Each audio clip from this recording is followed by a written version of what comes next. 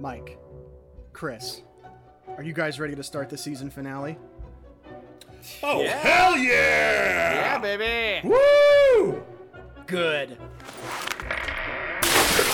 Oh, God. Oh, what the... Oh, it's in my mouth. Oh, God. What the... Oh, Jake, why would you fucking pour buckets of blood on us?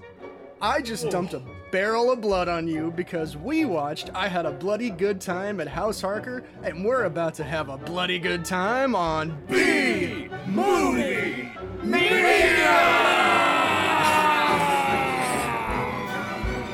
Welcome to the crossroads of camp, the bastion of the bizarre, the place where low budgets meet high praise. Yes, it's B-Movie Mania. And now, B-Movie Maniacs, here are your hosts, the cream of the crap, the connoisseurs of cult, your cinematic creepy uncles, Mike Hayes, Jason Hulls, and crazy Chris Hudson.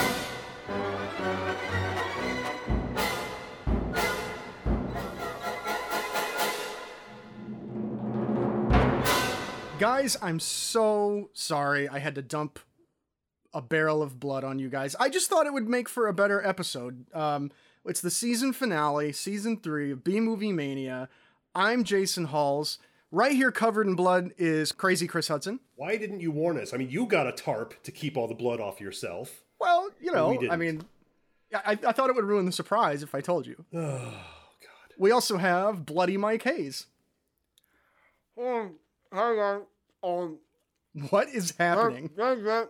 Oh, sorry, Jake. I really appreciate the fact that you put a bunch of ketchup on my hot dog because it's National Hot Dog Day. You recorded this thing, so. Oh, this is really good. Like Mike, bloody hot dog. That's What? not ketchup. No, I've just been saying it's blood. It's blood, Mike. Mike, it's blood. But I got a hot dog I'm eating right now. And the reason it has to be blood is because we watched I Had a Bloody Good Time at House Harker. And I am going to just give you the very brief IMDb synopsis.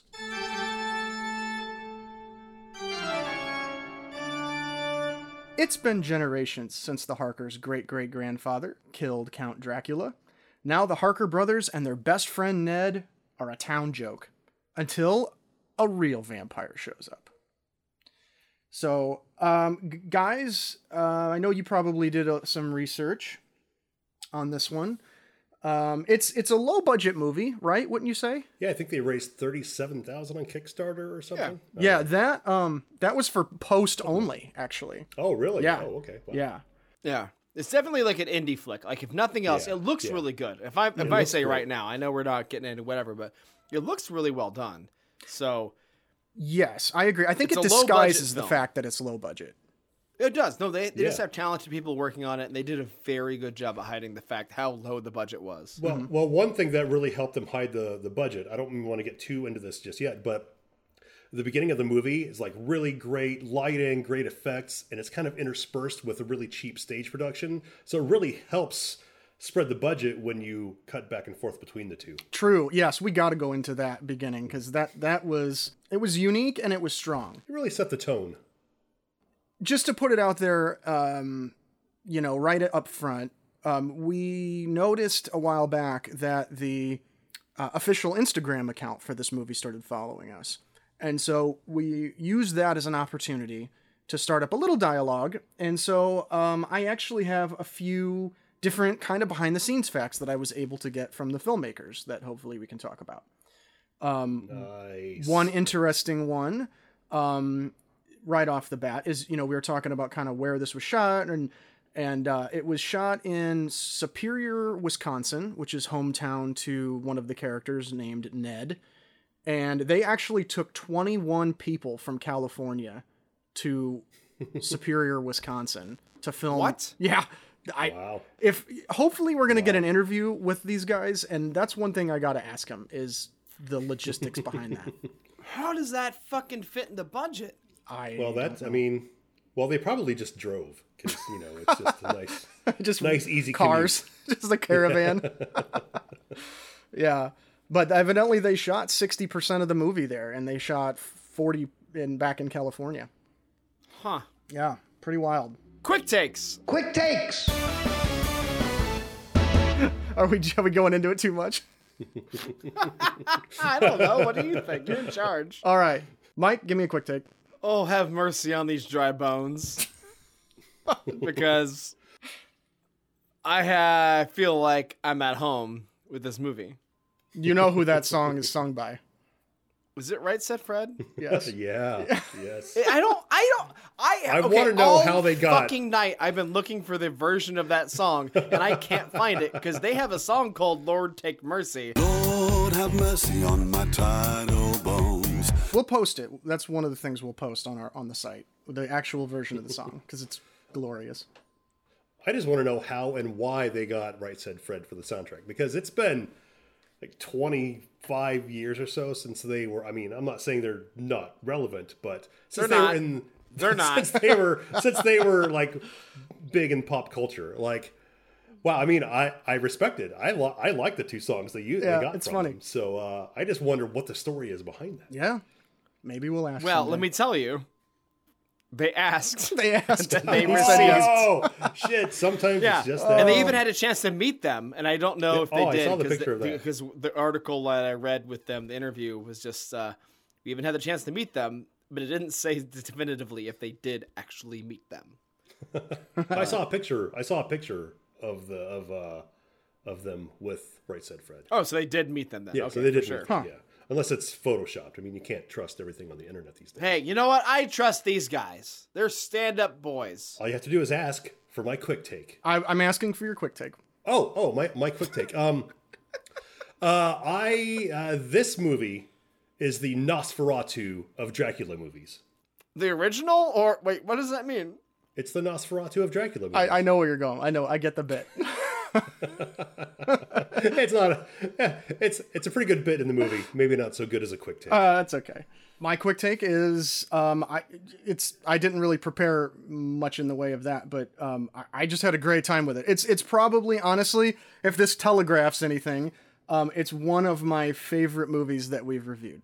Jay, would you say you had a bloody good time? I had a bloody good time.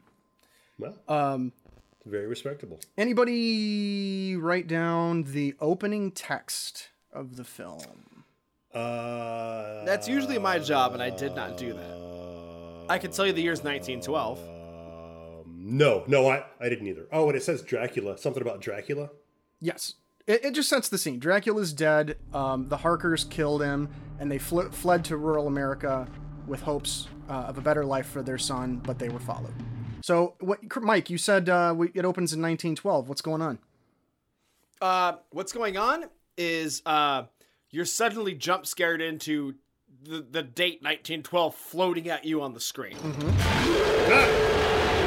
And it's fucking great. And the scene is? Wait, you want more than that? I was hoping you'd go into it a little bit. Well, because let me tell you. Okay, so the typeface. Not is the like Mike. this, The plot. Not the. Not Oh, the okay. Not the font. So we jump into 1912, which is a motif that happens throughout the film. Like, it's this thing that jump scares into, like, anytime someone says a year in the movie, it jumps into 1912, and it like slowly moves towards you, and it's this red. The typeface is fantastic. He's It's like- really it's into like- typeface. Sure. The I'm not shoveled sure kind of Mike watched typeface the is same movie fantastic. we did. Anyway, but what we jump into is a young boy working on the farm at night for some reason. Well, And suddenly there's scary noises. Ooga booga. Woo! Cuckoo! And he's very scared. And then it turns out that there's a Dracula. a vampire, not a Dracula. Not a Dracula. Wait, what? It's just a vampire because Dracula's dead. Remember? But wait, I thought Dracula was a species. Oh boy, There are loads of Draculas in this movie. Chris, can you help? Sorry. Okay. All right. No. Sorry. I'm sorry. Okay. So there's a vampire, and he's carrying a head, which I thought was a Frankenstein head, but was not. And I'm bummed, kind of it wasn't. But anyway. So the vampire is threatening the kid, And then Kid's papa comes out and is like, I'll fight you with fisticuffs, Dracula. Oh, vampire. He throws an axe like a boss. He just comes in and flings this big axe. It doesn't do anything, but it was cool. There's an old-timey fight between a farmhand and a vampire. And it's very scary because you don't know who's going to win. It's very violent. Do not be afraid, child. And then the boy runs away, and then Daddy gets killed. True, but okay, so one of the motifs that they use here early on to introduce the present-day characters, Chris, was it you that mentioned the cutting back and forth between the... Yeah, it's... so it turns out that the Harker brothers and their friend Ned are putting on a play for a government worker to try to save House Harker.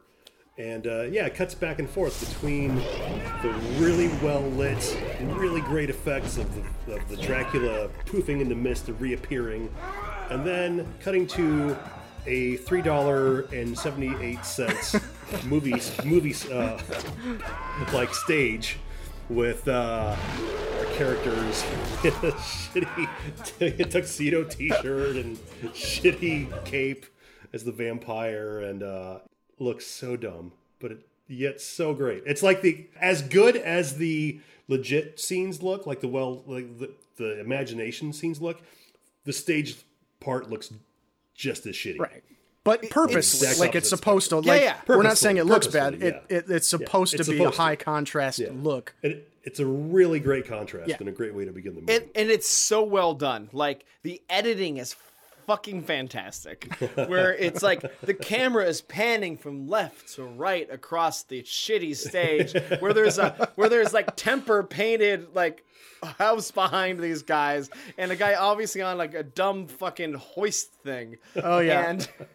And then it cuts through, and then it pans over behind a tree, and then out of the tree comes the actually super well done special effects of the reality of the play, or whatever you want to call it, that's going on. And the vampire looks good, and he's like flashing into reality and then flashing out with smoke and fog, and it's fucking really good. Yeah. So, and I think, Mike, as you kind of alluded to, the shots match at one point, too, as the vampire dies. Yeah. And so we're cutting back and forth. Like, the character of Ned is playing the vampire, and he's in the exact same position as the old-timey vampire, and they're both screaming, and it's cutting back and forth as the vampire is staked. And it's so good. It's so like solid good. The way they edited that together. It was so cool. And then it's almost like they gave a shit. It feels like somebody did. Yeah. It turns out that sort of our lead, Jerry Harker, is, like you guys said, is pitching this stage show to a city worker who we find out the city has given them $50,000 for renovations to turn the house into a historical monument. And instead they spent it on this play. Well, they did do some renovations. The bathroom is great. Well, okay, one bit that I find hilarious when he's pitching this story and he's wrapping it up is he holds up what is supposedly this powerful vampire skull with big long teeth. And as he's dramatically telling the story, one of the teeth falls out. Guys, I could talk about this stage production the whole episode. Well, there is a lot more. There's some very key parts that happen here on this stage. Oh, yeah. And it's Chekhov's play, right? It's beautiful. Yeah. So, definitely. So then, okay, this is another part that I loved about the overall movie. Okay, so they start going around the house, and she's doing the city workers doing an inspection. Yeah. And they're going through all these things that are wrong. Like, there's glass that is mounted in the door that falls out if you pretty much just move the door. They're going to fix it. They're going to fix it. There's a wood chipper in the upstairs hallway. They're going to move it. They're going to move it. They've got a spice rack. They don't understand how spices work. Why are there spices in the fuse box? I thought it was a spice rack. You can't latch the spice rack. And the thing is, like, you can just tell all of these bits are going to pay off. Like, or that they're setting this stuff up. And I love how they execute all of the payoffs in this movie. But we'll get to it. It's as if they said, how many Chekhov's guns can we have? and said, 30? Fuck it, let's try. Let's go. So the city worker says you have 1 week to reimburse us $50,000 or you lose the house, right? Yeah. And then that's pretty much takes us up to like the opening credits. I mean, all that happens right up front. One of the brothers, Charlie, is during the stage show is suspended and stuck in the rig. They have this elaborate stage rig that's just sitting on the stage, but it's supposed to lift somebody up, but it doesn't really work very well. This is Jay. This is what they spent all the money on. The $50,000 are on this stage rig to hold him up, and it's not far. It's not like it's in a theater where he can go up 20 feet. No, because there's a stage built in the room, so there's less room than if you were on the floor. It's in your house. Imagine your parents' living room, but the ceiling's a foot shorter than that. Right. Probably. And that's where it's at. So they've built this rigging to do that, but also they've built this knife throwing machine. Well, I gotta say, I think that's where a lot of the $50,000 went, because that looks like a pretty nice knife. Both of those things, Chris. Both of them. When they're outside, we have the neighbors that we know. We have Mavis. Can somebody just describe Mavis? You know what? Maybe you should describe Mavis, Jay. Maybe you need to get off your ass and clean the dog shit out of the ground and be your own person who can describe a person. I warned you about that damn dog shitting in my yard. Mavis, that is not our dog. I keep telling you that. Oh, you Harkers are all alike, making a mess of everything. Hey, Mike, that would be a lot more convincing if you were holding a shotgun, which Mavis has, yeah. Mavis enjoys a shotgun. I'll shotgun this beer right now. How about that? How about we do this? All right, I'm going to shotgun this beer as I do it again. Oh boy. In honor of Mavis. All right, here we go. And it's...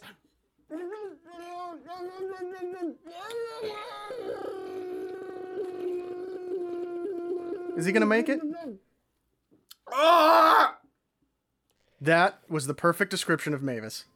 Oh, it's so wet over here now. I should point out that Mavis is actually Ned's mom in real life. Oh, really? Oh, yes. Wow. Oh, really? Yes. And so when they were shooting the movie, the cast and crew stayed at the Harker house and at Mavis's house, and she cooked for all of them, in addition to doing this role. Wait. Hold the fuck on. Okay. So those two houses are literally next to each other, and literally they got to use both of them? Yes. So yeah, I thought that would be interesting. Mavis is a lot of fun. We also meet her husband, Walter, who I love. Also a lot of fun. Guys, I fucking love Walter. I'm glad to hear you say that. What should we talk about Walter now? We just meet him. He's just Mavis's husband right now. Leave those boys alone. Oh, shut your mouth, you old fart. Walter is this beautiful old man. Yeah. With this beautiful white beard. And I thought I knew him from somewhere. I don't think I do. But he just looks like this genial, nice old man that you just want to be friends with. Mm-hmm. You want him to go fishing with you and then catch a fish and then wink and be like, I got this. And that's what you want.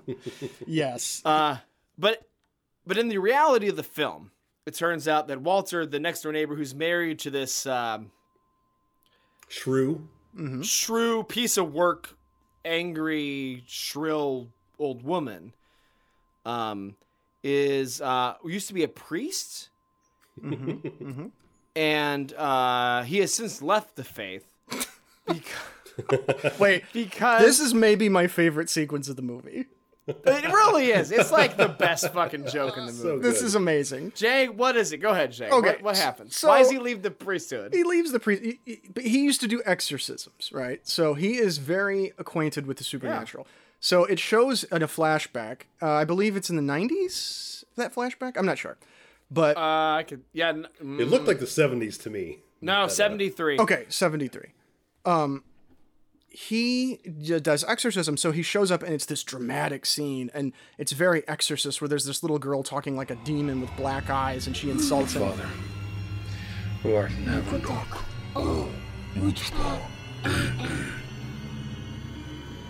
power of Christ compels you.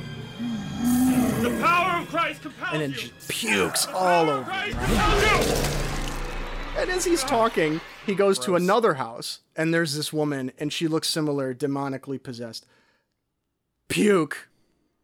Next house, another woman.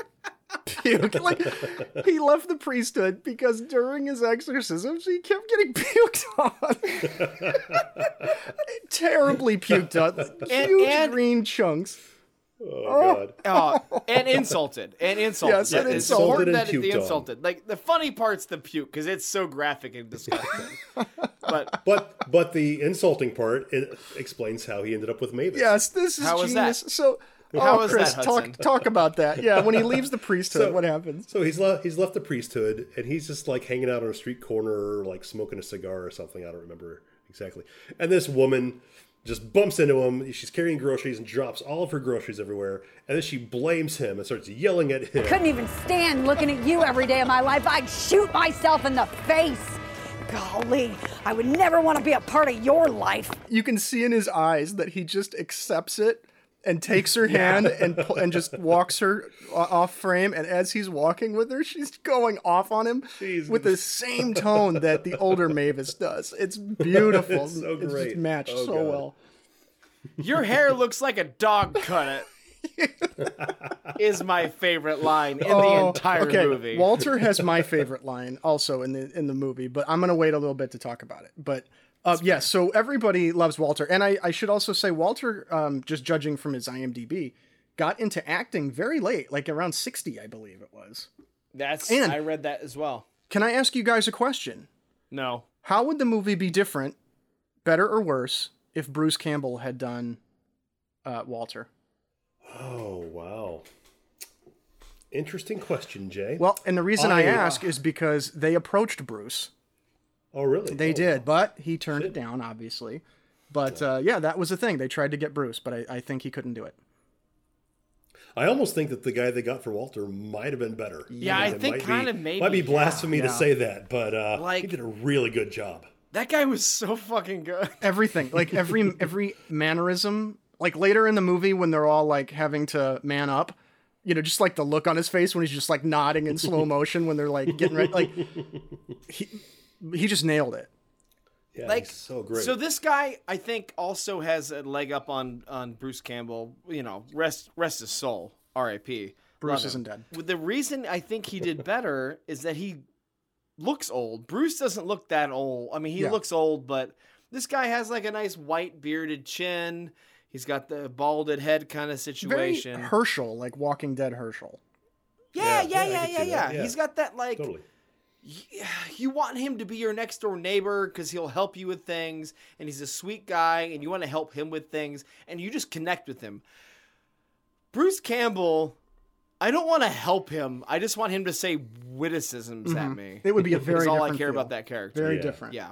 So yeah, I agree. I think I'm happy that like the way it turned out. Absolutely. We also meet a couple other main characters here. We meet Paige, who is the Harker brothers' sister, and her fiance Wayne, who is the sheriff. Let me stop you right there, okay, Gil? It's that kind of talk that causes pandemonium in this town.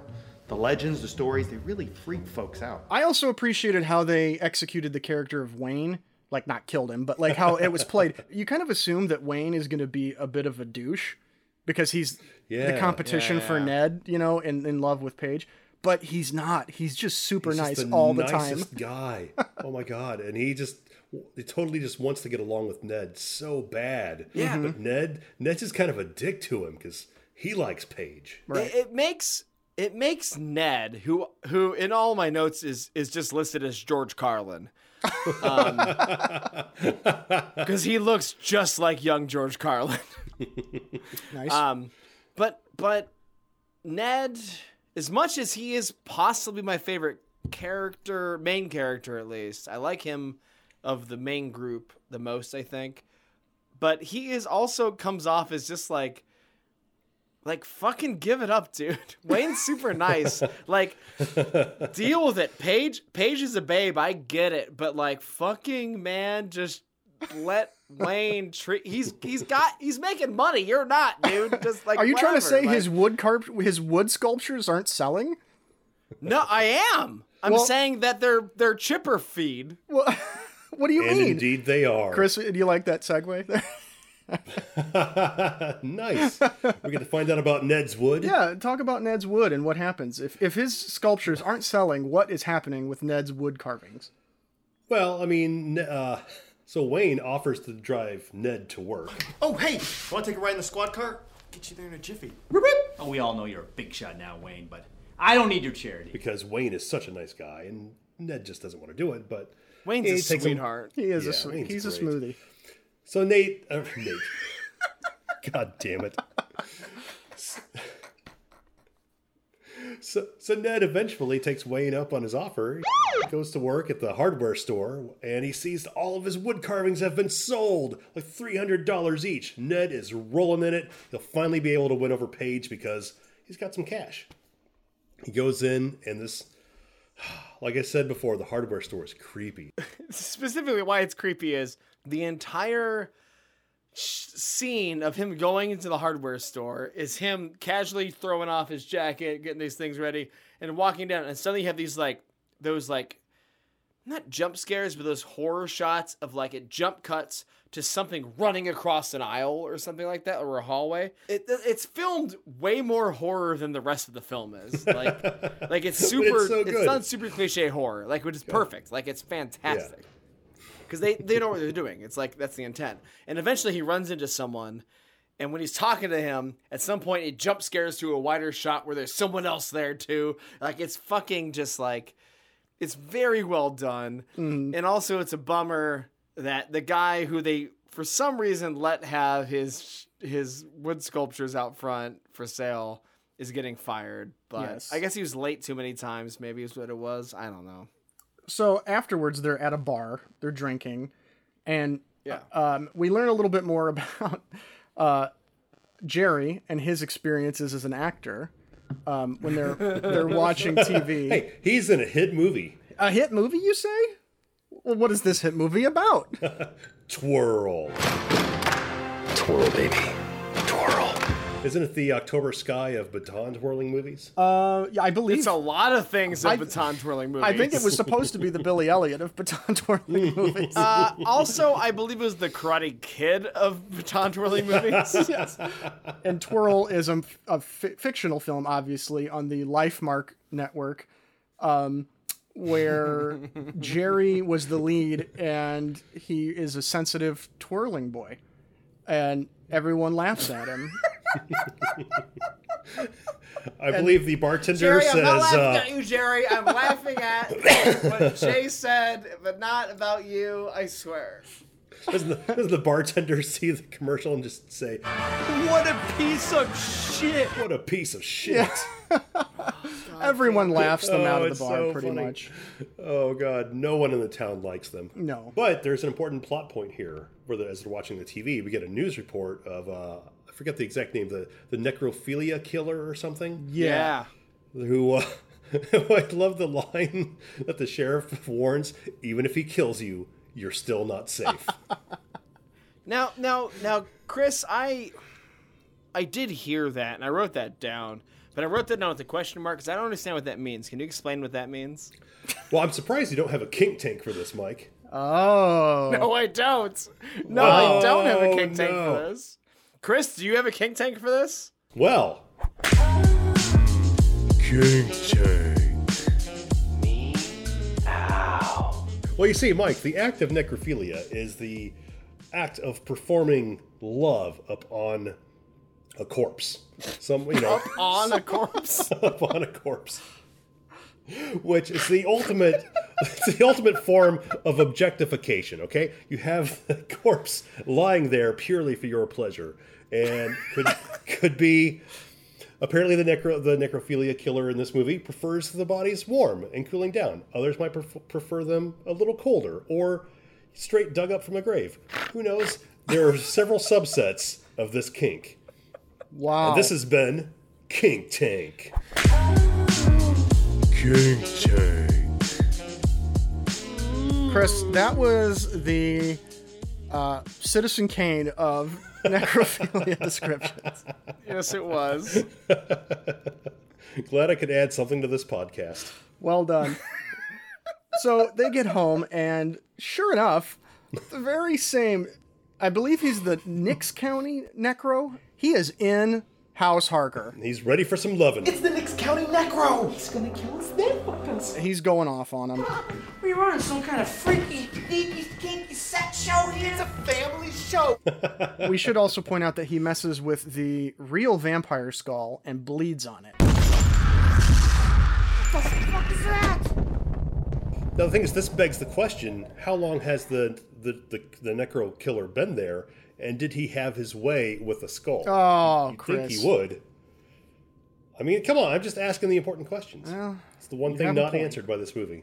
I mean, it's got a tighter, like, because the teeth are like the front vampire teeth, not the like canines, but the two that got in the front. So talk about how the knife So you can get your figures dick in into there, like real, like. So Chris, you gotta squeeze what it happens in with between the teeth. knife, Chris? You gotta squeeze that ding dong. Please, Killer is yanking on this rope on the rig, despite the giant "Don't Pull" sign that we mentioned, and the knife shoots across the room, stabs the killer right in the neck, and the Harker boys and Ned are like, "No, don't pull it out, don't pull it out!" But the Necro Killer is not one to listen to logic. Yeah, the Necro Killer then pulls out his dick. No. God damn it, Mike. We hard cut to Romania. A spirit flies through the streets, and some spirit awakens in Romania. Talk about the guys cleaning up the body, because they have a body to clean Oh, up. this is one of my favorite parts. God, this is one of my favorite Go parts. for it, Chris. Fucking Ned. Okay, there's blood spilled everywhere. I mean, this guy's almost drained. And Ned, what are you going to clean up blood with? He's just got paper towels. He's just... Not paper towels, Chris. They were paper towels. Yeah, but don't use them. You can't do it. There's so much blood.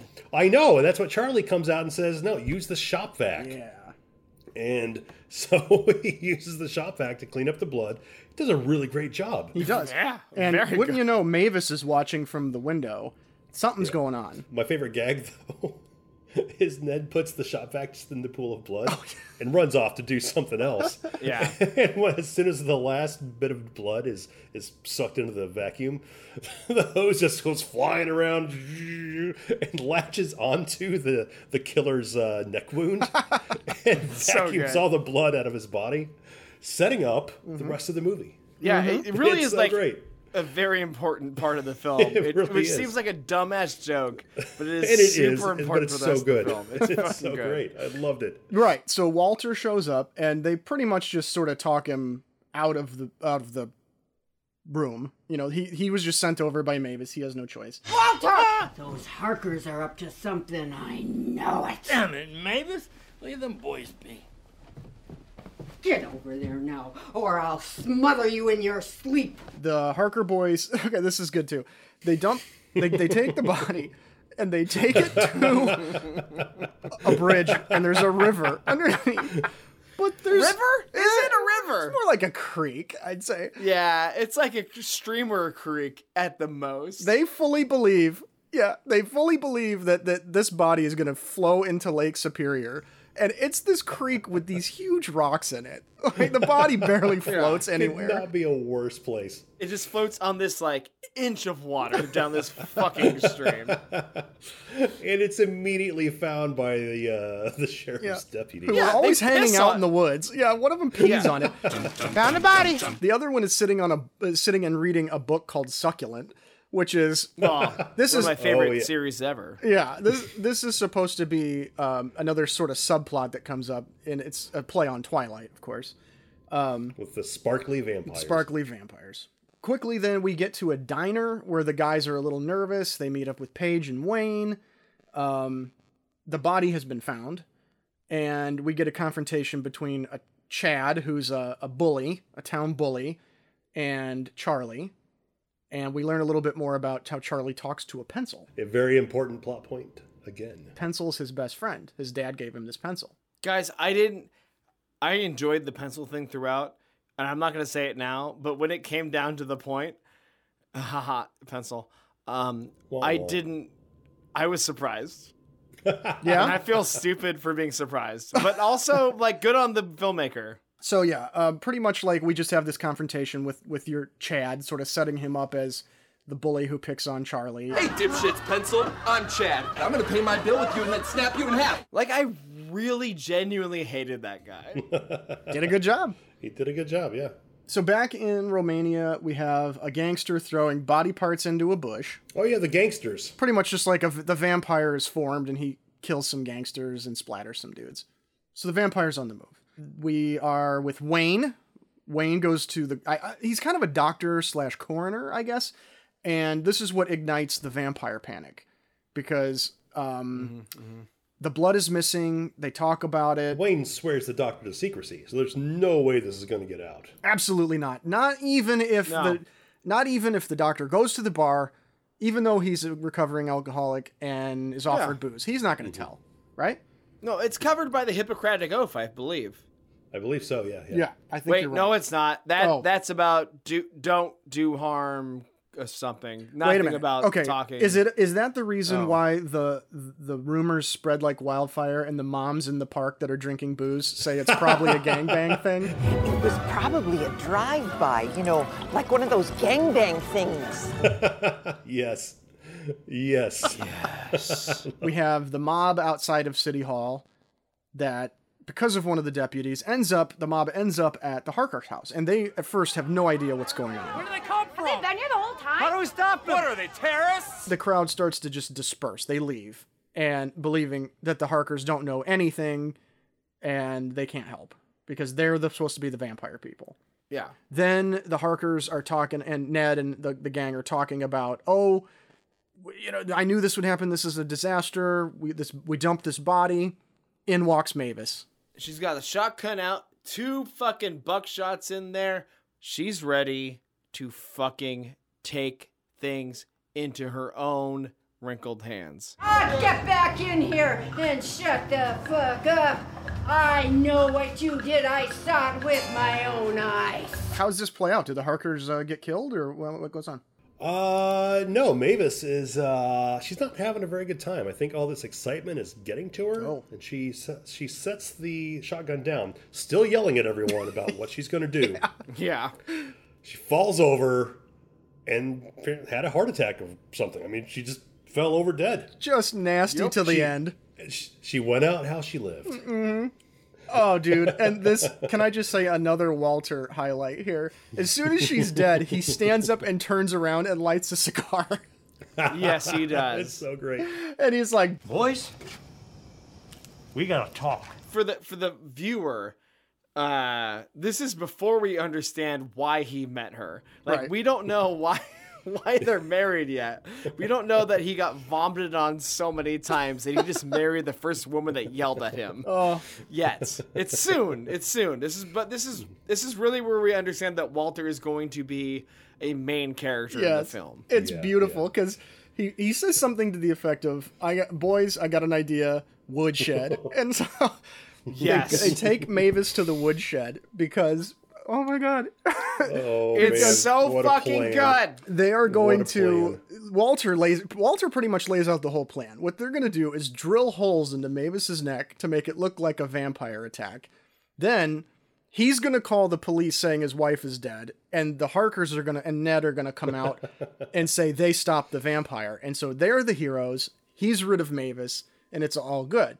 So in the shed, they're trying to decide who drills. God damn it. And so Charlie ends up with the drill because he's the only one who doesn't care.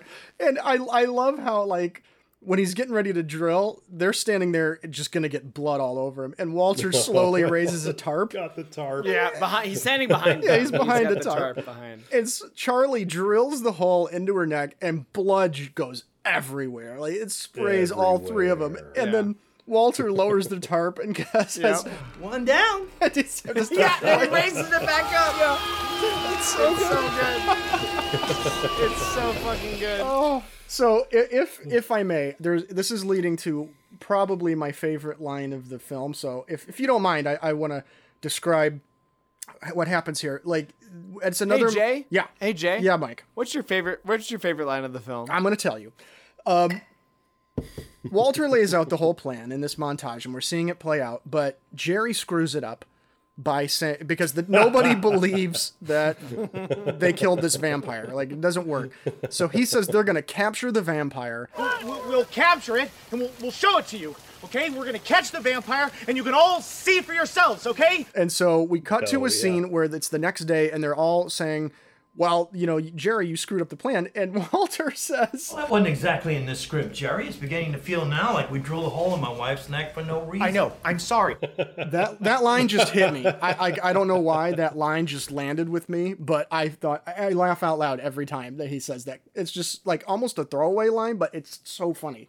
So, good job, Walter. It's very good. And then we get into the whole priest thing. Well, we meet the priest thing, yes, but then was also where we meet Stacy Mendler. Yeah.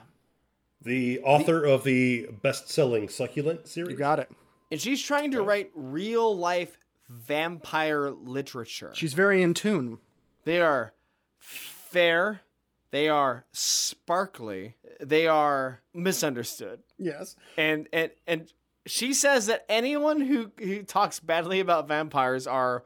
What, Jay? I'm sorry, flat out racism. Racist. Oh, racist, yes. She says they're con artists and frankly racists. And so she now vows that her book tour is going to go through Leechwood, and she is going to prove that the Harkers are con artists. And so while she's vowing that, Ned and the guys come up with a plan where, well, it's Jerry's idea.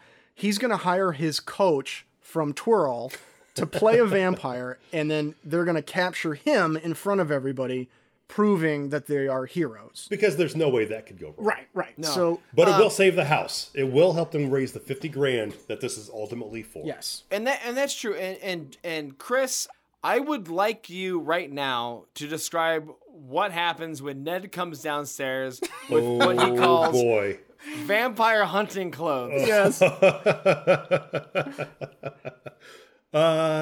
So Ned thinks that everyone needs costumes if they're going to really play the part of vampire hunters. If we're going to be vampire hunters, we are going to look good.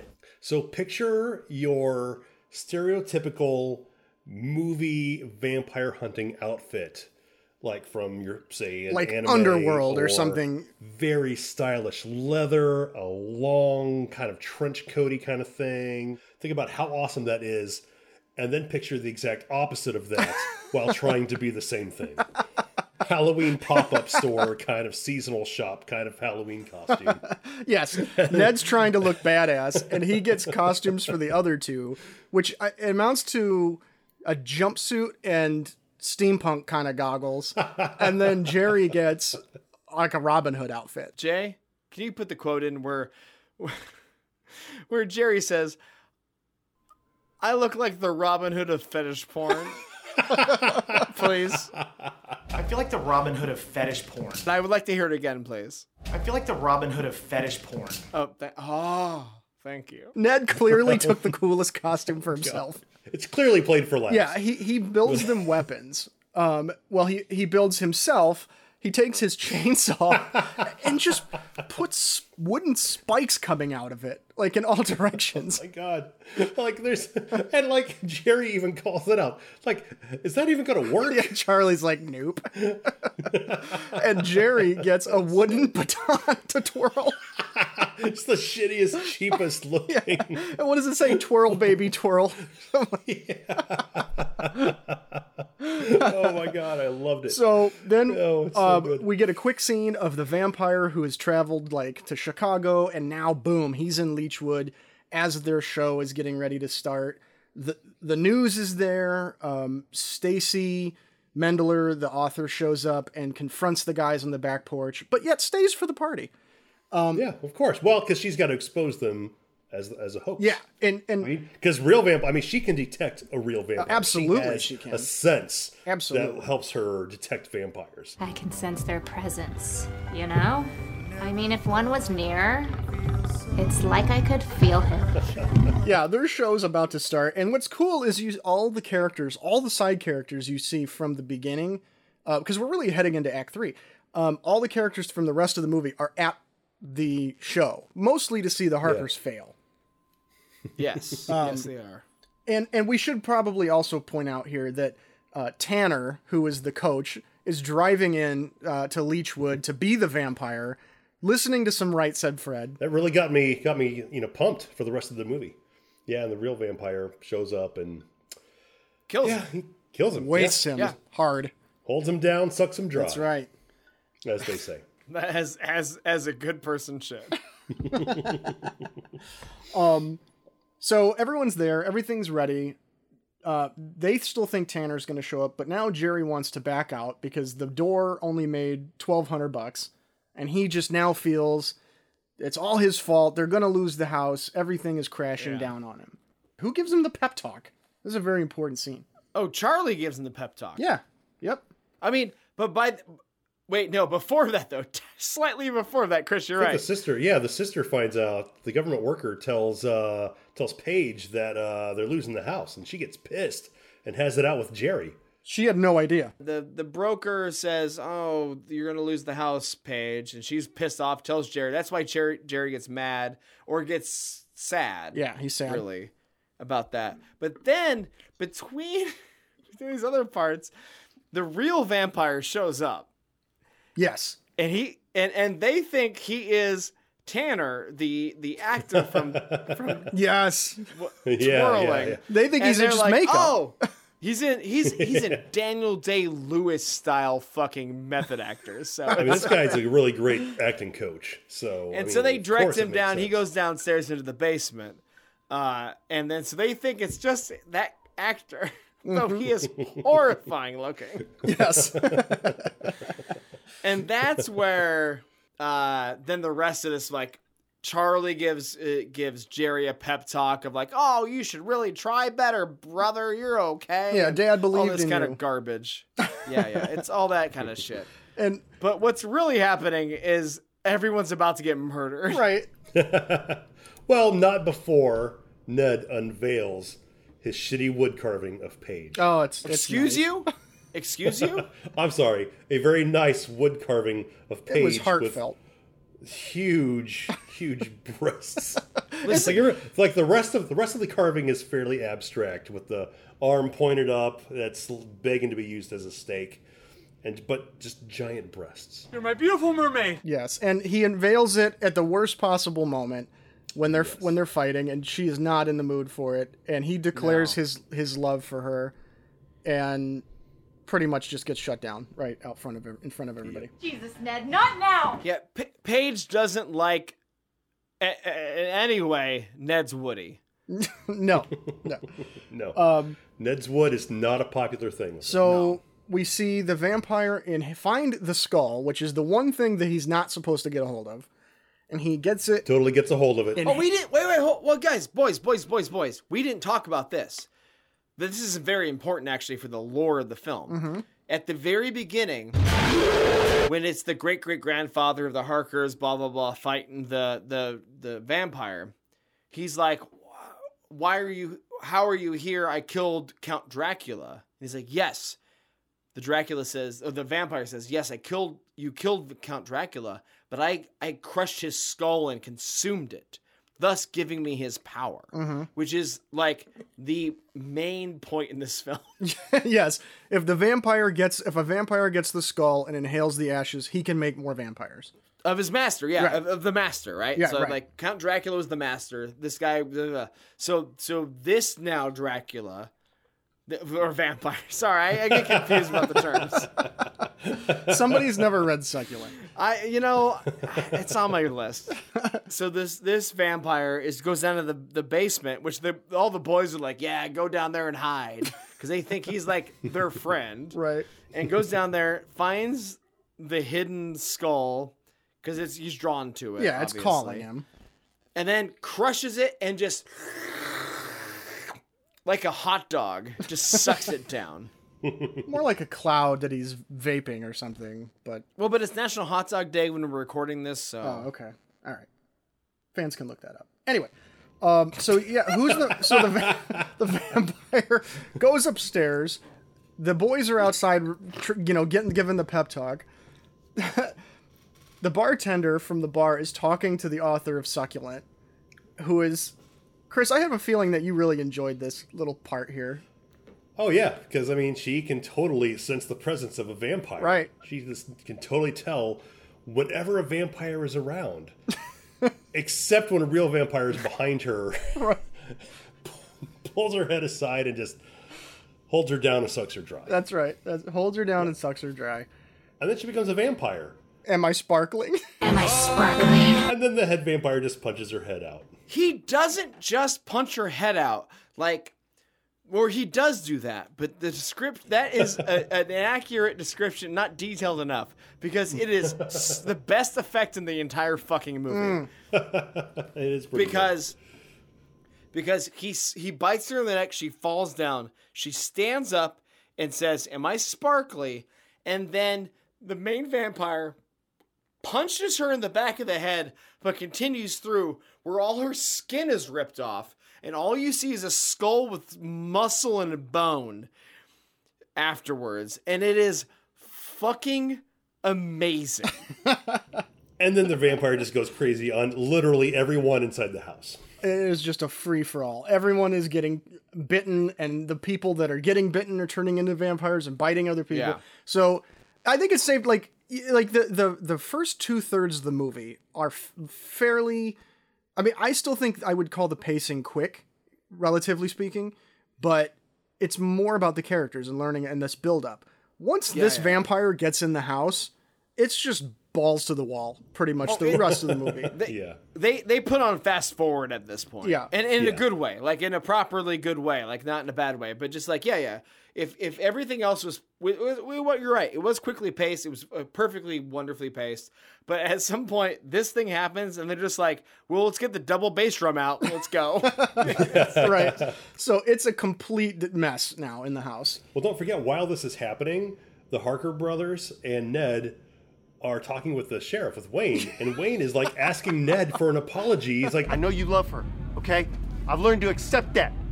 But why can't you accept me? And stop being so daggone mean all the time! I love Wayne! He just wants to get along with Ned so bad. He's okay with Ned loving his fiancée. While everyone is inside the house just dying.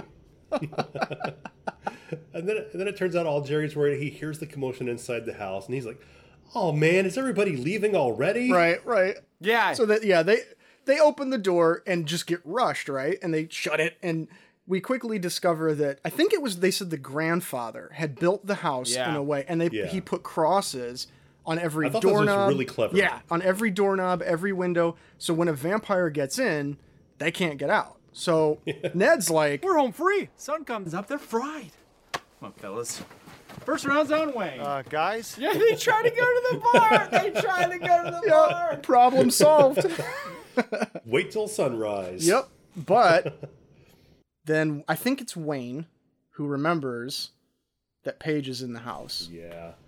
She's in her room packing. packing. Yeah, because she thinks she's gonna lose the house, and she's mad at everybody.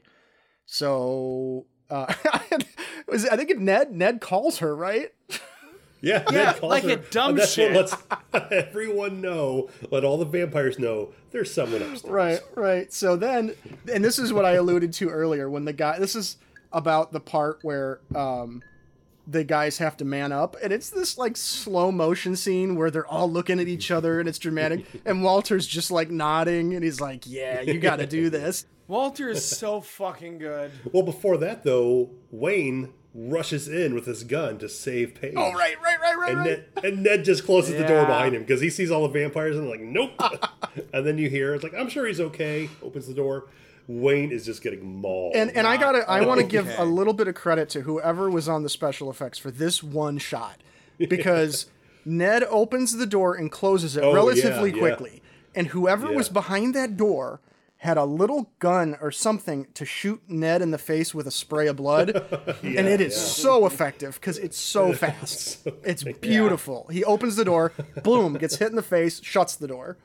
It's awesome. One of my favorite bits in the movie is they need to get up to Paige. So they need to get rid of the vampires, right? Mm-hmm. So they come up with a plan.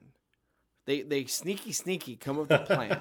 we see some stuff, we don't understand it. The priest Walter, who was previously a priest, just says some weird words over the hose. He blesses the faucet, like the outside spigot where the garden hose is attached to. Yeah. And so then they open the door, and then a bunch of vampires run out, and they're like, they're supposed to spray with the sprinkler because they apparently blessed it. They get holy water, which is one of the funniest fucking things I've ever thought of. I've never thought of that. It's so fucking good. I think with Walter's vast experience fighting the demonic forces of the occult, he's learned a trick or two. Yeah. And that is, don't bless the water, bless the faucet. Exactly. He's a smart man. It's like that holy water. It's like an old adage, like measure twice, cut once, right? Mm-hmm. And so bless once, kill many. Yes. But the problem is, it's not working. Like the sprinkler's not spraying anything, and they're trying to find it. They got to find it. Like, why isn't it working? And they find a kink in the hose, and they unkink the hose, and then the most dramatic shot ever. Charlie finds the kink. It totally works. I was worried it wouldn't work in the reality of the film. Like, what is going to happen? Is this going to be like a bummer, or is this going to be a fucking hot tip? That's one thing I really liked about the movie is that all the plans they have generally worked. They didn't spend a lot of time like fooling around and like fighting and stuff. They just like knock out like 70-80% of the vampires with their holy water trick. Yeah, and it's just like, we're not even going to bother fighting them. We're just going to knock them all out and move on. And like, I think the pace just goes. I think that's what sets this apart from like a lot of like comedy horror stuff, of the sense that like not really at any point does anything not work. Like, that's a lot of like comedy horrors, like, oops, my plan didn't work. But like, everything works, sometimes not in the way they want it to. Like, we will eventually discuss in that chainsaw thing that we haven't talked about. I can't. Yes, we have to talk about the chainsaw thing. But it still works, right? Like, it's not like everything still works. Like, they're dumb but not incompetent. Like, is the thing. Yeah. And that's the usual trope of like a comedy horror is like, oh, I'm a stupid person. And like, I love how this is not that. So after the holy water plan, they head into the basement, right? So one little interesting fact is that, they're of course fighting tons of vampires in the basement. And Walter... there's just one very well endowed vampire in the basement. And here's the thing. I got to give a shout out to my wife, Erin, because she noticed that the busty vampire had a tattoo on her chest. And I have confirmation from one of the actors in the film, Ned, that Erin is the only person to have gotten this or have noticed this. What? Yeah. I got this joke. I got this joke 100%. The tattoo across her boobs is the author's name, the succulent author's name. That's a joke. No, that is a joke. Right. Well, if you got it, then maybe you're the second person. Well, in my defense, I was not looking at the tattoo. When the author shows up, everyone's running up to her, and someone goes, "Can you sign my boobs? Sign my boobs?" And it's that woman. Did she do that? I didn't notice that. 100%. Yes, really? 100% that happens. Yes, oh, absolutely. okay. Hey, Jay, to prove it to yourself, put that clip in. Mike, what can I say? You're right. I didn't notice that. You and Aaron got it. I only got it on my second watch through, so it's fair. But you know what? Me and Aaron, I owe her a shot of Malort. I'm sure she'll like that. God. So pretty much again from here, there's huge fighting and the vampires are... One thing I love is that the vampires are popping and Jerry... Yes. Jerry screams, "Why are they popping?" And Walter replies, "They always do that." That's just what vampires do. Yeah. They're popping. Why are they popping? And if I may, the thing, you guys mentioned how the plans generally work and they're not dumb. The steak chainsaw. The steak saw. Yeah. I mean, it worked. It totally worked. It did. Not how he wanted it, but it did. It's the dumbest looking thing. There's no way it can work, but there's no way it works. But steaks flew off of this chainsaw in every direction. Killed like 7 vampires. It looked awesome. It was great. So if I may like edit down this fight scene, because it's a lot of good gags in the fight scene. Yeah. If I may say, Walter gets intense and he's like, just go, and makes them go save Paige. Right. He sacrifices himself. Sacrifice himself. But Walter, can we talk about Walter's tattoo? Oh yeah. Okay. Fine. Yeah. Fine. Yeah. Fuck yeah. After he tells everyone to go, he's about ready to sacrifice himself. He has tattooed a crucifix on his chest, and it's so great. And the vampires are first afraid, and then others come from either side where they can't see. They get him, but at least as he dies, he touches his nipples. Yeah, he's tweaking the nips as he goes down. Also, really important and quick here. Charlie learns to actually defend himself because that's Charlie's whole thing is sort of like empowerment. And he confronts Chad, and Chad, the bully, runs at him. And this is the thing. This is the thing I love is that he shuts the door and Chad gets his head cut off by the glass that they were supposed to replace. All of the bits that they set up pay off throughout the whole movie. Yes. It's the so spice tight. rack. Yeah. The wood chipper. Right. The everything, yeah. It's Chekhov's shithouse. But okay, all right. So Walter sacrifices himself. Ned pees himself trying to defend someone. Yeah, he's stuck under a big hairy vampire. Yeah, because he kills him and the guy falls on him. Paige but it's important to note. It's important to note that Ned does piss himself. Yes, it is important. Listeners, he'll deny it later. Listeners, but he does. Ned pisses himself. Almost like I did earlier, but I didn't. But thank God. But in this whole thing, this whole bit of this is them trying to save Paige, right? Who turns out to be a fucking Donatello Ninja Turtle badass. Oh yeah. She's got a fucking. Which, P.S. Just fucking. Paige, by the way, you may also recognize from the Birdemic series. Yep. Wanted to throw that out there. Yep. She has redeemed herself. Yes, with this movie. Yes. Paige, way to go. Wait. Hudson. Is that all you know her from? I looked at her IMDb and I don't remember if there was anything else that looked familiar. That's interesting. Maybe. What do you got, Mike? You might know her from Vampire the Masquerade. Oh, LA by Night. Well, isn't that a 2019 Vampire the Masquerade? Yeah, maybe thing? get off your fucking ass and watch that shit. Because you love it because you got a shirt. Is it out? Yes. Oh, what? Oh. Well, you do have a vampire shirt, Chris.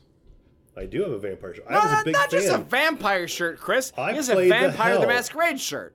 I played the hell out of Vampire the Masquerade in high school. And LA, you wore the shirt. by Night apparently is a wore the TV shirt. series they made, and she plays Theresa. Hold on. Vorman? All right, so guys, Ned got bit. Ned gets bit. It's sad. He's trying to throw vampires into the wood chipper, and out of everybody that gets him, this is cool. Okay.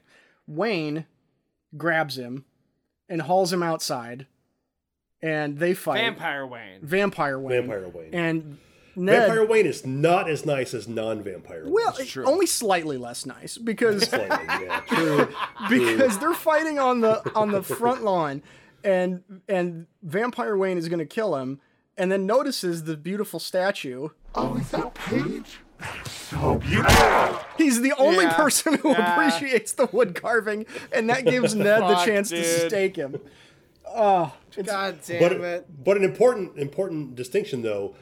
Ned stakes Vampire Wayne in the shoulder, not the heart. Right. Yes. And that'll come into play a little bit later. Yes.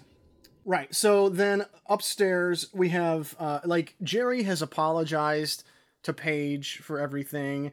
There's, pretty much it's kind of funny because Jerry's in the middle of all this war, apologizing and having this heartfelt conversation while Paige and Charlie are killing vampires around him. And Jerry's not doing too much shit, right? No, he's helping some. He's repairing his relationship with Paige. He does have his baton twirling bit where he just twirls so badly and stakes one of the vampires, but that was, a few minutes prior. Yeah. The real vampire shows up, right? And yes, of course, bites Ned. You gotta have the final showdown. It's the final showdown. Bites Ned. And not just bites Ned, turns Ned. Yes. Ned turns into a vampire. Ned actually becomes a vampire. Yeah, he becomes like a fucking force to be reckoned with, which is unfortunate. Yeah. And also the main vampire has force powers, apparently. Yeah. Yep. He's choking Jerry with the force. And honestly, Mike, that was foreshadowed earlier when he pulls the vampire skull out of the box using. That's true. You're right. That's true. He does do that. Not a surprise by this point. No, that's fine. I just mean it's a good, it's visually. Right. It's not some sort of like half-ass force power thing. It looks fucking really good. Yeah. No, this movie does not actually look cheap. Not at all. No. Like all the effects are great, except when they don't want them to be. Right, and that's what you want. So Paige is struggling with Ned. I think they both knock each other out somehow. The main vampire is choking Jerry with the force and takes him outside. And we didn't mention earlier, but one of the bits they set up with how the house is constructed is that one of the railings is only attached by zip ties on the balcony. Yes. So Charlie, God damn this it. is Charlie's moment, right? The brother who struggles, who's kind of the wallflower guy. He talks to a pencil. Well, here it is. Mike, you said this took you by surprise, right, Mike? Yeah. What is beautiful about this is it is exactly mirroring the beginning of the film, where the small child stabs the vampire. Charlie takes the pencil out of his ear, then whispers to it, "I'm so sorry." And then stabs the vampire through his heart. He doesn't do it yet. He stabs it through the back, and we get a return of he stabs the vampire in the back, which drops Jerry on his knees. Right. Charlie pushes the vampire, who then falls over Jerry behind him in a callback to a gag earlier in like a flashback. In the diner. Well, in the diner, Charlie was tripped. Chad, the bully, pushed Charlie, and there was somebody behind Charlie's legs. So that's also a callback, like you said, Chris, because Charlie uses that gag to push the vampire over the balcony. Yeah. And he gets impaled on the big statue, right? Yeah. Well, I was gonna This is also my favorite fucking part. Oh man, this is so great. They set up this whole Ned's wood with the big outstretched, clearly obvious stake in his sculpture. He gets bumped off the balcony and he falls down, and then he doesn't get this. It's the pencil. The pencil goes into his heart. Yep. And I love it. And they all they all think, okay, these vampires pop, so they all just brace for it because this is the big guy. And you think, oh god, this is going to be a tidal wave of blood, and it's just this little. This little bitty spurt out of the hole. What's great about this? Well, you kill the head vampire. Is this what you're going to say, Jay? Yeah, I was getting there. Go ahead. Yeah. You kill the head vampire, and all the child vampires are cured. So Ned comes running out. Right. I don't want to blow past this bit because I love this. Okay. Yeah. So Ned they're surprised because Ned's fine. And then Charlie lays out the mythology. Yeah, you kill the head vampire and people who are they're still there come back. Yeah. So Ned's okay. And then when Charlie lays this out, this mythology, like, hey, if you're alive when the head vampire's dead, you become human again. And you can see it sink into them that they just killed everyone in town. And if they hadn't, all of these people would be alive. There's this great scene of them walking through the house from the security cameras, just looking around, and they're stepping over all of these dead people. Literally the entire town is in his house. Is just wonderful. So good. And there's several nice surprises here, which I'm fine. I mean, happy ending, give it to me. Yeah. It's great. Because surprise, we have Walter back, right? Well, Wayne comes back. First one. Wayne comes back. And everyone's alive. Everyone's excited except Ned. Wayne's alive! Yay! And Wayne's thanking Ned, way to stab me in the shoulder. Good job, Ned. Good job. He thinks it's on purpose. Yeah, that's a very good bet. And then Walter comes back. And again, a very favorite line.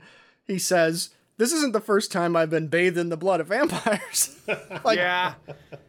God damn it. So they all go outside. Ned is sort of blown away. Everyone's just getting their head wrapped around what happened. And Ned says, "So there really are vampires?" And Walter says, "Vampires? They're nothing compared to the goddamn werewolves." Boom, credits. I have money. Let me get a sequel. If we could get a sequel with werewolves, it would be glorious. Rating time. Well, it seems like we enjoyed the movie.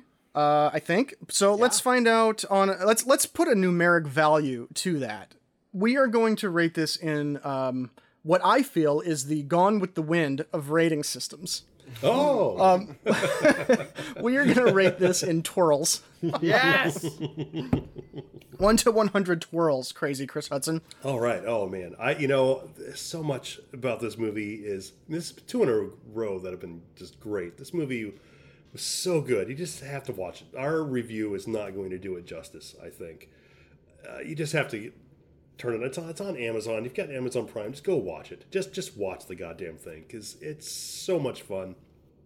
I can't really think of any really big plot holes.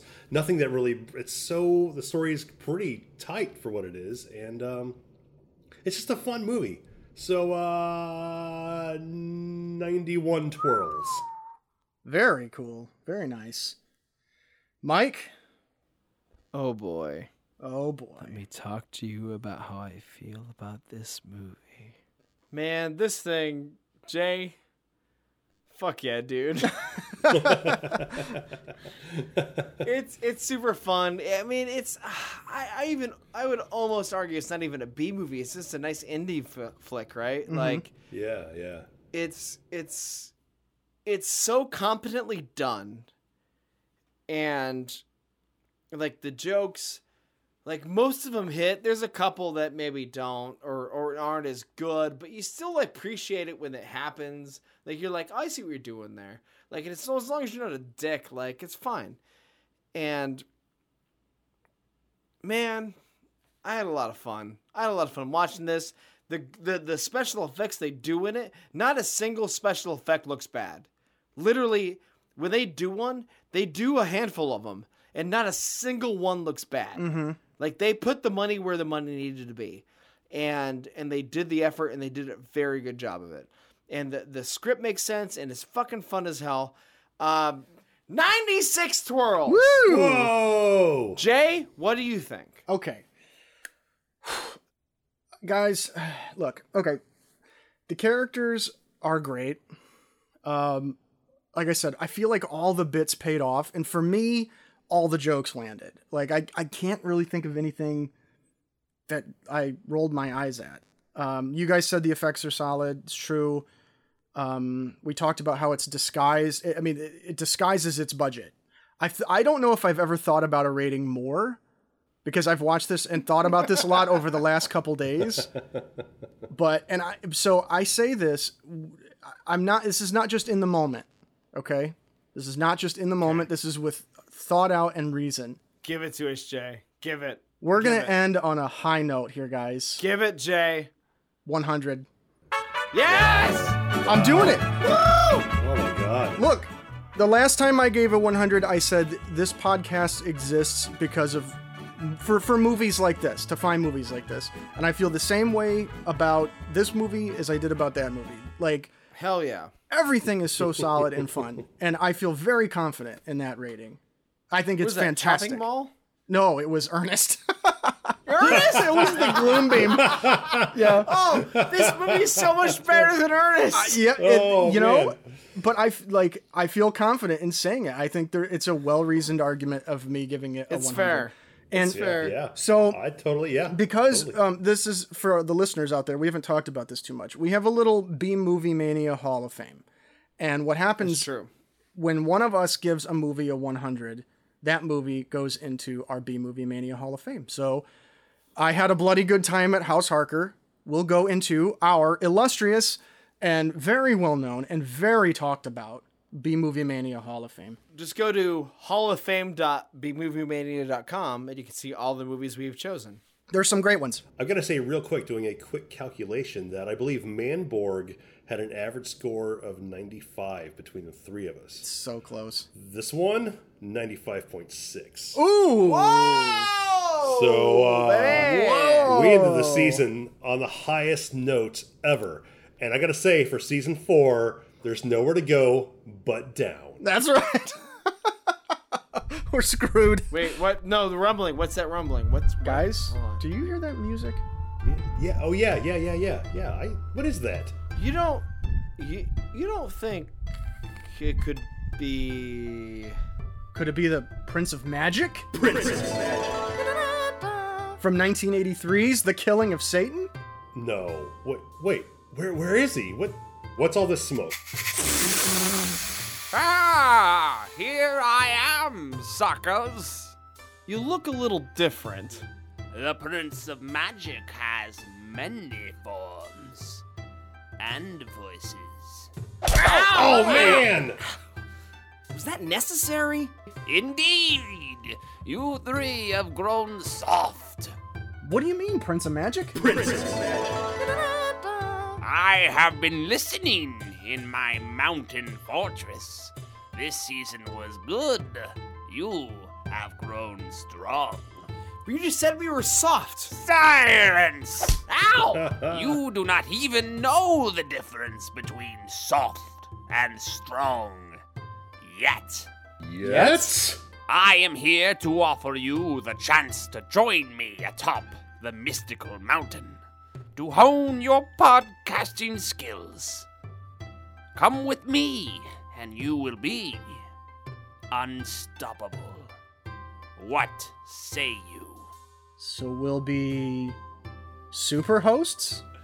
You got it. Let's go! Where is the boy with the jetted pack? Paul wasn't on this season very much. I just thought he was being quiet. Well, no matter. But, Prince of Magic. Prince of Magic. How will we get to your mountain sanctuary? The answer is simple, dear boys. Magic! But seriously, I didn't like Bikini Hotel much either. Julie Strain was nice, though. And that, dear listeners, is how the B Movie Maniacs died. Just kidding. They'll be back in season 4. Good heavens, they've been doing this podcast for that long? Anyway, they will have some fun off-season content coming out very soon. They get extra weird, if you can believe it. If you like what you hear, please subscribe using your favorite podcasting service. Perhaps even leave a comment. That would really help the boys out. You can check out their t-shirts at bmoviemania.com if you're in need of some clothes. And remember, ladies and gentlemen, the magic has been inside you the entire time. Good night. I have to piss myself so bad.